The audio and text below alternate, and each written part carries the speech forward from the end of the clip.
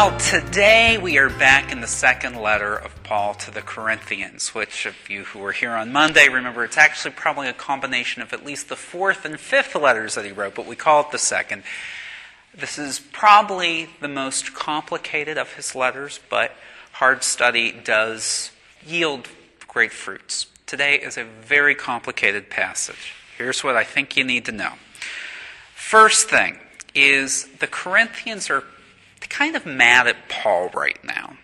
And also they're questioning if he's the apostle they should listen to, or these other people who scholars called the super apostles, these other people who went to Corinth and taught the gospel, but Paul said they weren't teaching it right.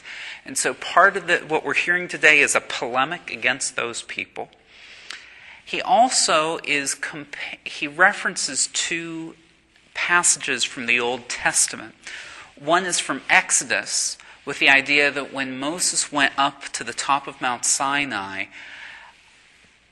there was the idea that you could not see the face of God and live. But Moses was exposed to the glory of God, and his face was radiant. And it was so radiant that when he came down off the mountaintop, the other people asked him to put a covering over his face because they could not bear to look at this face which had seen the glory of God. And Paul sort of makes it sound like the glory of God's like a suntan and will eventually wear off of Moses' face. The second passage, a little less explicit, is Jeremiah's, where Jeremiah shares the promise that God will write the new covenant on our hearts, not on stones. Got all that? St. Paul uses a very common motif in his letters of talking about things that are already happening but not yet happening. Already but not yet. It's really come to describe a lot of what we talk about with our understanding of God.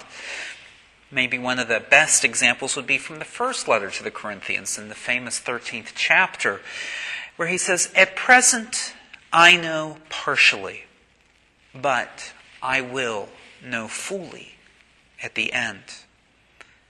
This defines our understanding of how the kingdom of God is breaking upon us already, but is not yet completely here. Both of our readings today, both this passage from the second letter to the Corinthians and the gospel passage from Matthew, invite us to see the already, the now, not as a starting point, but as a midpoint, as God has revealed God's graces to us since the beginning of time. It extends far before Christ was born in Nazareth as Jesus.